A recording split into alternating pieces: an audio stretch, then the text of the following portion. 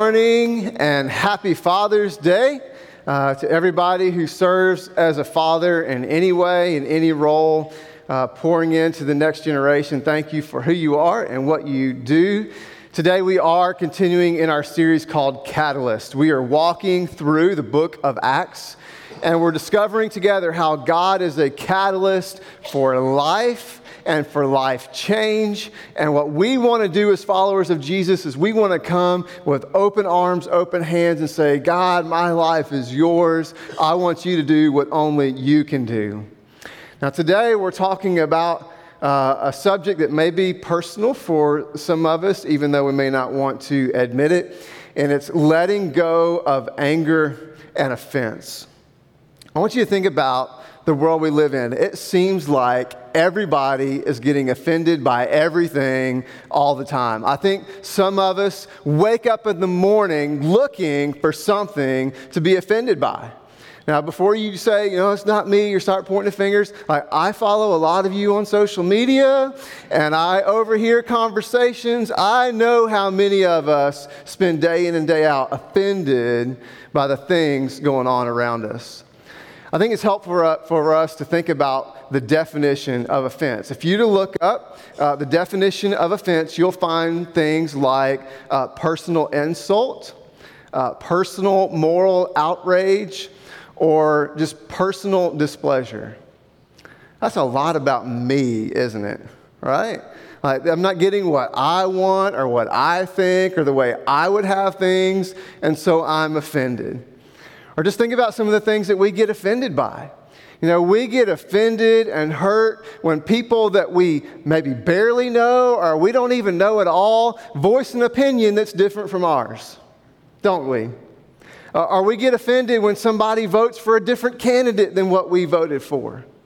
We get offended when somebody cheers for or wears the colors and the name of a team that we don't cheer for. Some of us are offended this morning that Mississippi State is in Omaha and that we're back here and our team didn't make it, right? Some of us, we get offended by little things like that. Some of us, we get offended when public people speak up about social issues, and we get offended when they don't speak up about public issues. And we are people who like to be offended by everything all the time. That's the world that we live in. But here's what I want to lift up for us today, is that what we find in the story of Jesus, the way of Christ, is a totally different way, where we don't have to be held captive to offense. But there's a way that we can live into where all of our energy goes into health and wholeness and life. A way that where the effort that we spend pours us into actual life change, a way that moves us toward opportunities for reconciliation, if we choose that. But we need to start and recognize that there's a problem with being offended. Yeah, there are things that are offensive. Yeah, there are things that are wrong in the world. Yes, there are things that Christ wants us to be burdened by that we should stand up and say, that's not right. But that's a different thing from saying, well, this is not the way that I would have it, or I want it, or what I think. So there's a real problem when we hold on to offense. What are some of the problems when we hold on to offense? Well, one of the things that happens when we hold on to offense is that holding on to offense requires mental and emotional energy that is better used on the mission. I mean, how many of us are getting so worked up about what somebody did or what somebody said, and our mind spins and our heart gets wrecked and we just get hurt and we worked up all that emotional and mental energy going into something about being angry about something happening, and rather than saying, no, what has God called me to do something about it? Another problem that happens from holding on to offense does not accomplish anything helpful. And all that energy going into, building up my own point of view and getting concrete, fixing myself and what I already think and what I already feel, and just getting worked up and angry rather than saying, I'm going to spend this energy moving towards something that's helpful. Or what about this? Holding on to offense keeps us separated from others. And this is absolutely critical, church. The world around us, and I don't know about you, but sometimes it's so easy for me to lose focus and lose perspective and realize there's a whole lot of people who are not walking with Jesus. A whole lot of people who do not know the love and the freedom that's found in what Jesus has done for us, and they need a message of hope and reconciliation. And I lose that focus sometimes that the world outside of this gathering is looking at us, and you know what they see? They see a whole lot of people who are angry, who are upset, and they know all the things that we're against and none of the things that we're for. Because when we hold on to offense, it separates us from others. And so what would it look like for us to choose that different way that leads to wellness and whole being, that leads to actual life change, that creates opportunities for connection and reconciliation? I want you to wrestle with this truth. As that you and I, as followers of Jesus, we don't want to hold on to offense. We want to hold on to hope. Holding on to offense, what does that do? Holding on to offense holds us captive. But when we hold on to hope, it will set us free. That we want to hold on to the hope of that God is God and God is good and He is at work and He is doing what we can't do. That all those things that we're burdened by and we worked up by and we get upset by, that God is broken for the sin of the world and that He is working and He is calling us to join with Him, not just to get mad, but to get active and say, what are we going to do to bring the love of Christ to the world? And so we're not going to hold on to offense, but we're going to hold on to that hope. This was the model of the early church. This is what the church did. We have a lot to worry about, but we have nothing like the first 300 years of the church had to worry about. Nothing. We've got COVID. They had plagues. We've got governments and leaders who may not live life the way that we want to, but they were hounding Christians, hunting them down and killing them and persecuting them and throwing them in prison. And yet they didn't get caught up in all the things that wasn't like they wanted them to be or weren't right. Instead, they said, what are we going to do to join with God in what He's doing in the world? And we hold on to the hope that God is still God and God is still good. And we see an example of this, and where we're working through the book of Acts, and we've gotten to Acts chapter 15, and we see an example of this, of how they held on to hope in the midst of offense.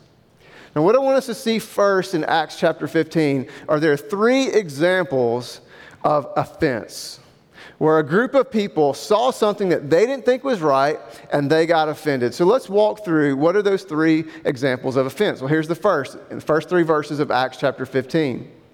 Certain people came down from Judea to Antioch and were teaching the believers, unless you are circumcised according to the custom taught by Moses, you cannot be saved. This brought Paul and Barnabas into sharp dispute and debate with them. So Paul and Barnabas were appointed, along with some other believers, to go up to Jerusalem to see the apostles and the elders about this question.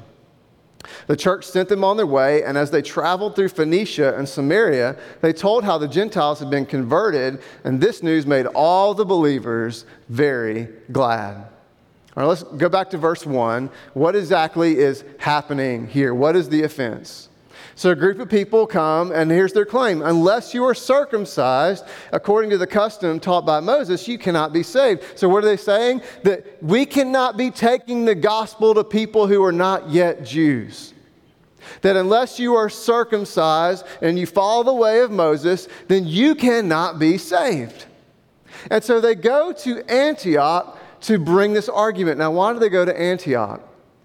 Because this is the home of Paul and Barnabas. This is where they've set their home base.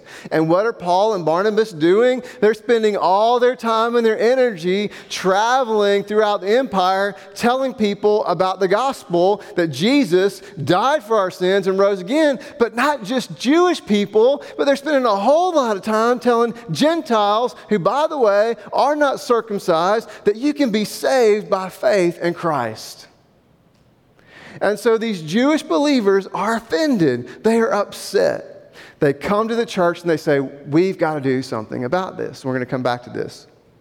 But what's the second offense? What happens? Pick up in verse 4, and we see another group of people that are offended. When they came to Jerusalem, so Paul and Barnabas are sent to Jerusalem to deal with this issue that these Jewish believers brought up. They were welcomed by the church and the apostles and elders to whom they reported everything God had done through them. Then some of the believers who belonged to the party of the Pharisees stood up and said, and here comes offense number 2, the Gentiles must be circumcised and required to keep the law of Moses. The apostles and elders met to consider this question.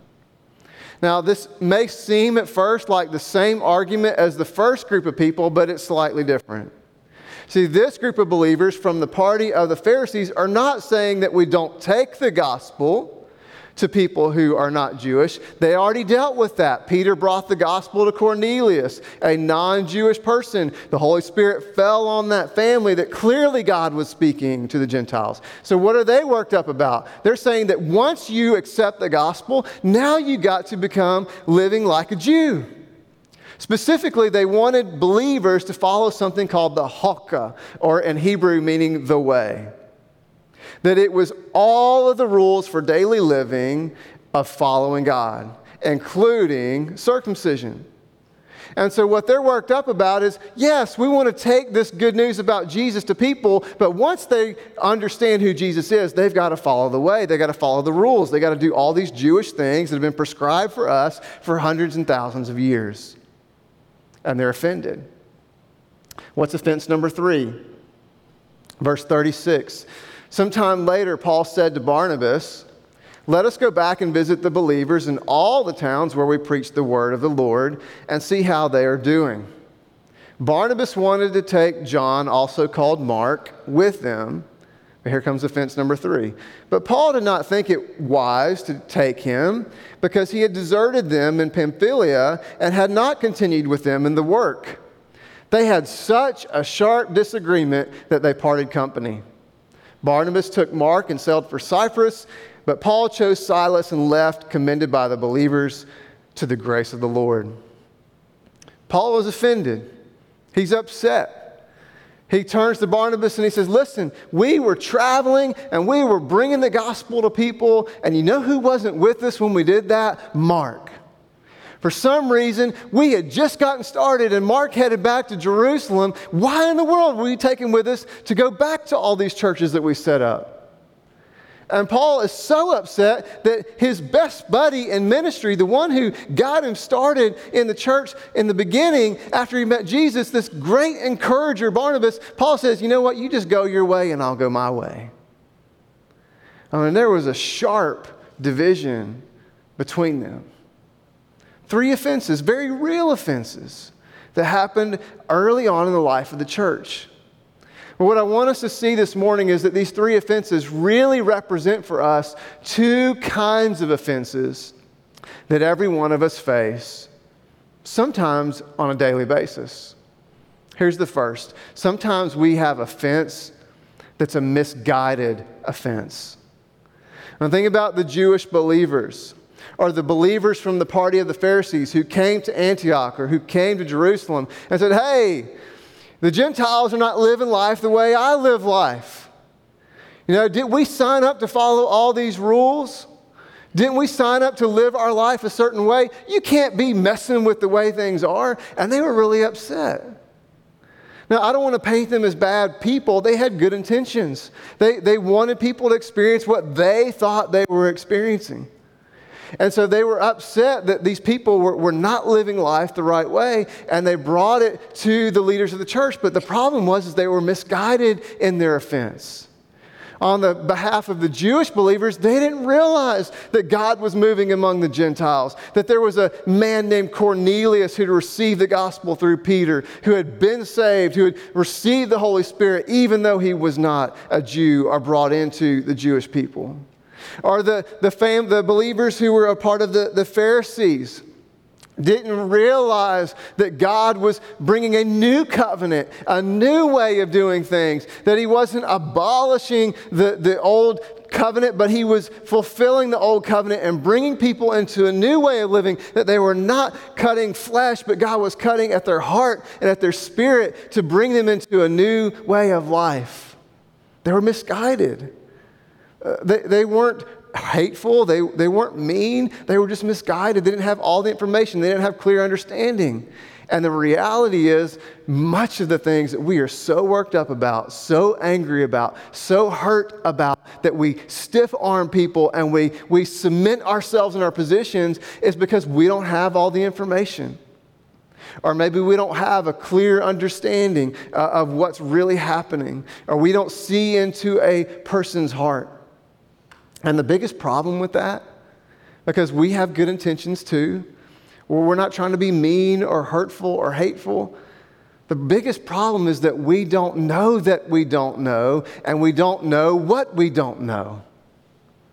And we get cemented in our positions and angry and hurt, not knowing that there's more to be understood.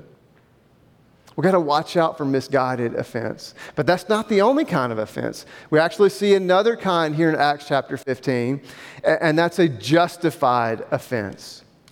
Paul is offended that Mark left, that Mark didn't go with them. And you know what really happened? Mark really didn't go with them.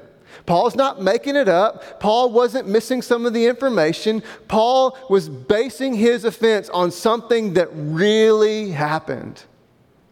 And you and I are sometimes going to be hurt, and we're going to be offended, and we're going to have outrage, and we're going to have anger over things that really happen in our lives. And we need to have boundaries. We don't need to allow ourselves to continue to get hurt. More importantly, we need to stand up for others who are being hurt, who cannot stand up for themselves. That is the call of the church that over history, the church has failed to live fully up to, that we must stand up for the broken and the hurting and the ones who cannot protect themselves. That we need to do that, but we don't hold on to personal offense. But think about it. What if Paul had spent the rest of his life just hurt and angry and offended over what happened with Mark? What would the people see as he's traveling around the world sharing the gospel? They would see a person who's bitter. They would see a person who is angry. They would see a person who was belittled. They would see a person who was fixated on something that had happened to him instead of a person who was fixated on something that God had done for him, that Jesus did what only he could do. And I wonder how many of us are living our lives and what people around us see is a person who's bitter, a person who's angry, a person who's fixated on something that's been done to us instead of what God has done for us. So what do? There's going to be moments of misguided offense. There's going to be moments of justified offense. What do? What does God call us to do? He's calling us to be a people who will not be held captive to offense, but we will live in hope and be set free. Again, let's focus in on this truth that holding on to offense holds us captive, but holding on to hope sets us free, because God is a God of hope. He's God of grace. He's a God of new beginnings. He's a God that always is at work. And so we can be a people who are willing to embrace grace. And this is what the early church did. In both of these cases of misguided offense and justified offense, the church was willing to embrace grace. Let's take this first one, this case of misguided offense. Let's just talk about what happened in Jerusalem. So the Pharisees come to the leaders of the church in Jerusalem, and they're upset. These believers that have accepted Christ, they're not following the Hokah, they're not following the way, they're not following the rules that we've all agreed to. And they need to sign up. They need to line up. They need to get with it. And the church followed a pattern that was so very important that you and I could follow today. They did three things. The first thing that they did is they listened well. You think the leaders of the early church in Jerusalem did not say to those Pharisees, just get out of here with that junk. You have no idea what you're talking about. That's not what they did. They said, okay, come and tell me about what you're concerned about. And let's have some conversation about this. And they listened well. And they listened to Paul and Barnabas. And they listened to the people who have been impacted by their ministry. They listened well. The second thing that they did is that they paid attention to what God was doing. They paid attention. You know what? God saved a man by the name of Cornelius who was not a Jew. As a matter of fact, the Holy Spirit fell on him and his household. What in the world? And what about Paul and Barnabas? They're traveling around the world, and people who are not Jews are being saved. What in the world? And they paid attention to what God was doing. And then the third thing that they did is they learned from Scripture. It wasn't just their point of view. It wasn't just their opinion. It wasn't just what they thought should be. But they got into God's Word and they began to realize God is a God of the nations. God is a God who said, you're going to be a light to the Gentiles. God is a God who said, I'm going to send you out and I'm going to fill my people with the Spirit of God. And there'll be visions and there'll be dreams and there's going to be a new thing. And they searched God's Word and God's truth. And then the leader of that Jerusalem church, the brother of Jesus, a guy named James, stands up and says, we've taken all things into account. We've listened. We've looked. We've paid attention. We've learned from the Word of God. And we need to find a way that honors God's Word and God's kingdom and His gospel and God's people. And James stood up, and this is what he said in Acts 15, verse 19. It is my judgment, therefore, that we should not make it difficult for the Gentiles who are turning to God. Instead, we should write to them, telling them to abstain from food polluted by idols, from sexual immorality, from the meat of strangled animals, and from blood. For the law of Moses has been preached in every city from the earliest times and is read in the synagogues on every Sabbath. I don't know about you, but I'm looking at this argument that's taking place, and I'm like, this is what you came up with? Out of all the things, James, out of all the things that you could lift up, that here's what we're going to hold them accountable to, this is what you come up with? Now, what we need to understand is that James didn't just pluck this out of thin air, but he's rooting himself in the story of God through the people of God. This comes from Leviticus chapter 17 and 18. And the reason that James chose this to be the root of what would draw them together is Leviticus chapter 17 and 18 talks about what do people who are not a part of Israel, who want to be a part of Israel, called to do. The resident alien, the foreigner who is pursuing God, what does life look like for them? Because what James didn't want to do is discount the experience of the Jewish believers. And what James didn't want to do is discount the life and the experience of the people who were Gentiles who were being brought to God. But he wanted to find a way that was rooted in the truth of God and also the love of God. And what James is lifting up is there's a way where we can remove the boundaries for people to come to the grace and the love of God. And look what he says. We should not make it difficult for the Gentiles who are turning to God. I wonder how much of the time we are rooted in our position and we're hurt and we're angry and we unknowingly make it difficult for others to come to God. And they're looking at us and like, if that's what it looks like to follow Jesus, I don't want any of that. I don't want to be angry all the time. I don't want to be offended all the time. I don't want to be shouting all the time. And James says there's another way, a way that we can embrace grace. Or what about the case of the justified offense? What happened with Paul? Well, thankfully, through the Scripture, we realize that Paul didn't spend his whole life offended and angry and hurt, but he was open to what God would do. He was open to reconciliation. He was open to a new thing. Look what we find out in 2 Timothy chapter 4. Paul is writing from prison to Timothy, his disciple, and this is what he says. Do your best, Timothy, to come to me quickly. For Demas, because of he loved this world, has deserted me and gone to Thessalonica. Crescens has gone to Galatia and Titus to Dalmatia. Only Luke is with me. And then check this out. Get Mark and bring him with you. Why? Because he is helpful to me in my ministry. At some point along the way, there was reconciliation. At some point along the way, the offense was laid down. At some point along the way, Paul and Mark said, you know what, it's not worth it. for the sake of the mission, for the sake of the relationship, we can choose a different way.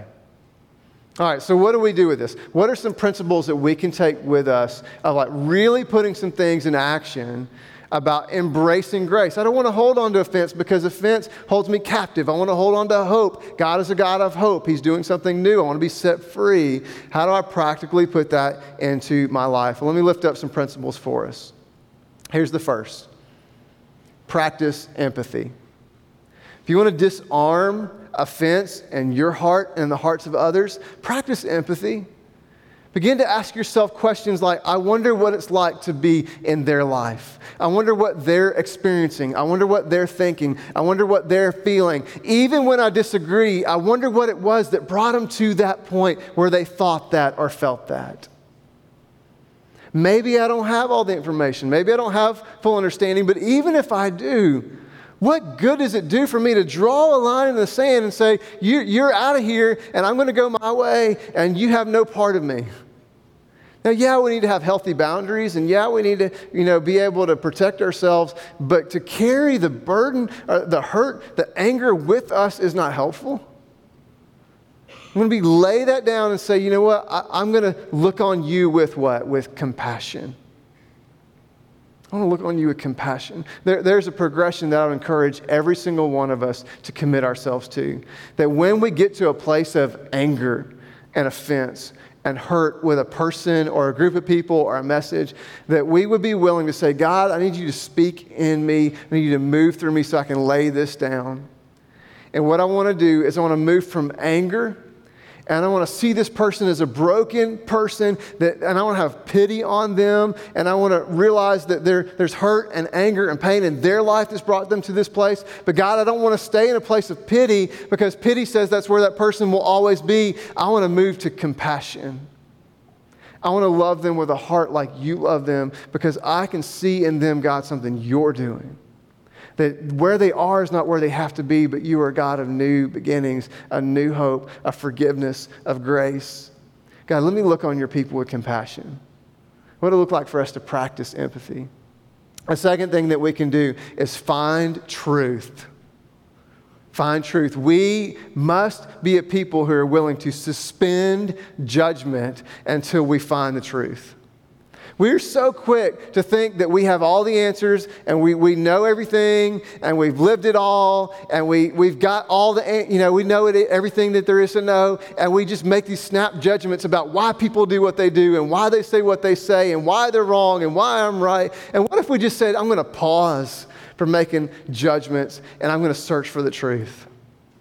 And I'm going to make sure that before I get upset that I have reason to be upset. That maybe I don't have all the information. Maybe I don't have full understanding. Maybe this is a person who has lived through and walked through some things that, God, I hope I never have to live through and walk through. God, maybe they haven't had people to speak truth into them or love into them the way I have. And I need to find truth and make sure I'm rooted in truth before I make judgment. A third thing that we can do is to prioritize grace and invitation.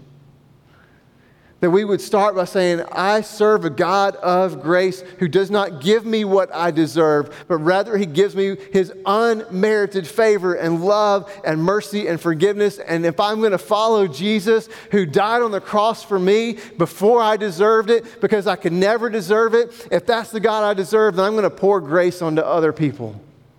And I'm not just going to withhold judgment. I'm not just going to withhold punishment. But there are going to be times where I give blessing and I give mercy and I give love, even if they don't deserve it. And I will refuse to get drawn into arguments that take us nowhere, because you know what? Sometimes the battle's not ours to fight. And we step into battles that are not ours, and we fight with people in ways that we're not called to fight. Because maybe we don't have the relationship, or we don't have the tools, or we don't have the burden that God has specifically given us by the Spirit. And what we're called to do is just give grace. And we need to prioritize that invitation. God is a God of invitation. That we're not people who shut doors, but we leave the opportunity for reconciliation open. And that brings us to the final principle that we can follow, is that we need to be a people who will choose repentance or forgiveness, or sometimes both. That if I get into it and I'm searching for truth and I need to find the answers of why am I offended and what's going on, and maybe it has a lot more to do with me than it has to do with that person, and I realize that I'm unjustified in my offense and my anger, and I may be projecting something on somebody. You know what I need to do? I need to turn and walk the other way. I need to change my direction. I need to change my attitude. I need to work and say, God, will you forgive me? Can we reconcile this? I was in the wrong. Man, that's hard to do. It is so hard to do. To say, you know what, I didn't have all the answers, I didn't have all the information, or maybe, you know what, I was so mad and I realized it's because of something in my past or something I'm struggling with, and it really didn't have much to do with you. That's hard to do, but you know what Jesus says? He calls us to die to self, to lay down the pride, and to lay down the self-righteousness, and say, we are all people in need of grace. And then there's going to be some times where you search for that truth and you realize, you know what, I was absolutely justified. This really happened, and I was right to be angry, and this shouldn't be. But you know what God calls me to do? He tells me to forgive, to not carry it with me, to not continue to hammer somebody over the head, to not continue to say, you got to make this right, but just say, you know what, I'm going to let it go.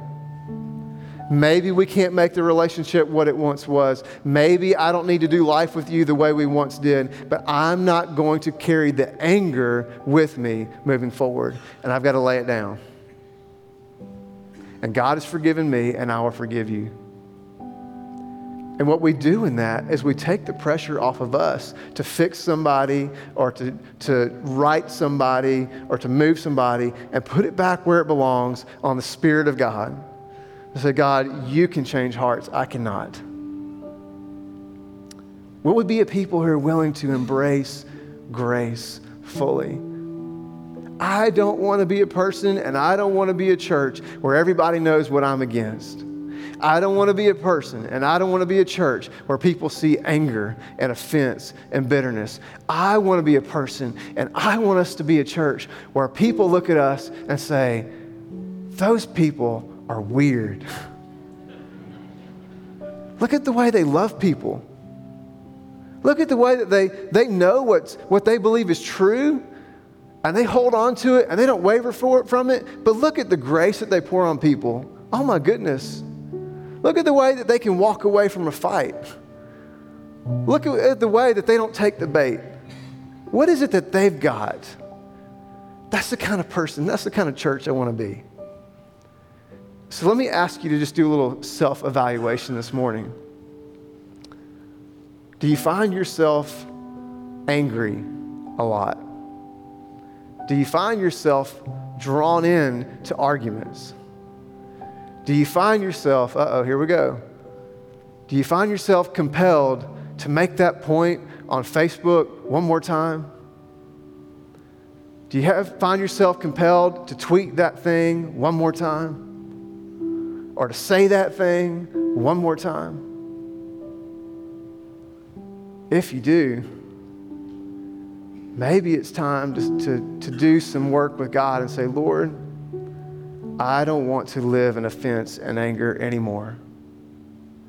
I don't want to wear Superman's cape and think it's my job to fix everybody. I want you to do what only you can do, God. And I will stand on truth, but I will love people fiercely. And I will give grace. And I will repent when I'm wrong, and I will give forgiveness when I'm right.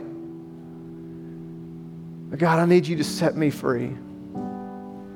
The only offense that we should really ever be concerned about is our offense to a holy and eternal God. In that respect, we are all in the same boat. We've rejected God. We live selfishly from the moment of our first breath. We want our own way. We're ridden with pride and greed and lust. And we need forgiveness, and we need to be set free. And we should be focused on that offense. And here's the good news. With that offense, God offers forgiveness. God does not say, come to me when you get it figured out. God says, come to me, all of you who are weak and heavy laden, for I'll give you rest for your souls. Jesus said, I did not come to condemn the world. What did I do? I came to seek and save the lost. Jesus is pursuing you just like he is every other person. That person that you can't stand and you're so offended by, Jesus came to seek them out and to save their soul. He died on the cross for them. He died on the cross for you. I don't want to be a person who lives offended by people who Jesus died for. I don't want to be a person who expects people who are not filled with the Spirit of God to act like they are. I don't want to be a person who looks at a world that is broken and lost with hatred anymore. I want to be a person who looks with compassion. And the realization that I've had, and I hope that you'll have, is I cannot do it on my own by white-knuckling it and trying harder. I need the Spirit of God to set me free. So here's what I want to do, is I just want to give you a simple invitation that I don't know where you're at in your walk with Christ. Maybe you haven't ever really received him and you're just angry at yourself and you're angry at God and you're angry at the world. I just want you to be set free. Maybe you're a person who said yes to Jesus, but the world has creeped its way into your heart and you're just bitter and you're angry. And I don't want us to live that way anymore. I want you to be set free. So here's the invitation, is that wherever we are, that we would be willing to say, Holy Spirit, set me free. Set me free. To live by your grace, in your grace, through your grace. So if you'll stand, we're going to sing a closing song together. And like we do each and every week, these altar rails are open. And if you are in a place where you feel like you need to be set free in any way, I pray that you'll either kneel in your seat where you are, kneel at home if you're watching online, or come to these altars and kneel. If you want me or Hunter to pray with you, just wave us over. We'd love to do that. But do not live your life another second in bondage to anger and hatred, whether it's self-hatred or hatred for the world or hatred for somebody in your life. Let's be set free. So let me pray for us and then we'll sing one more time. God, we love you, we praise you, we celebrate you. We need you to set us free, Lord. We need you to do what only you can do. God, we need you to remove the calluses and the bitterness and the frustration and the anger, the self-righteousness, the narrow perspectives, Lord. Give us forgiveness for others. Let us receive your forgiveness for us. Give us grace, Lord, to just pour out on others. God, we want to be a people who will stand firm in your truth and not waver from it, but we want to speak that truth with great love and gentleness and kindness to a lost and hurting and broken world. We need a fresh move, a new move of the Spirit, where people will see a church that is alive with the Spirit of God, filled with love and compassion and boldness and truth. So come, Lord Jesus, move in us today. The Holy Spirit come, set us free to live in you. It's in Jesus' name we pray. Amen.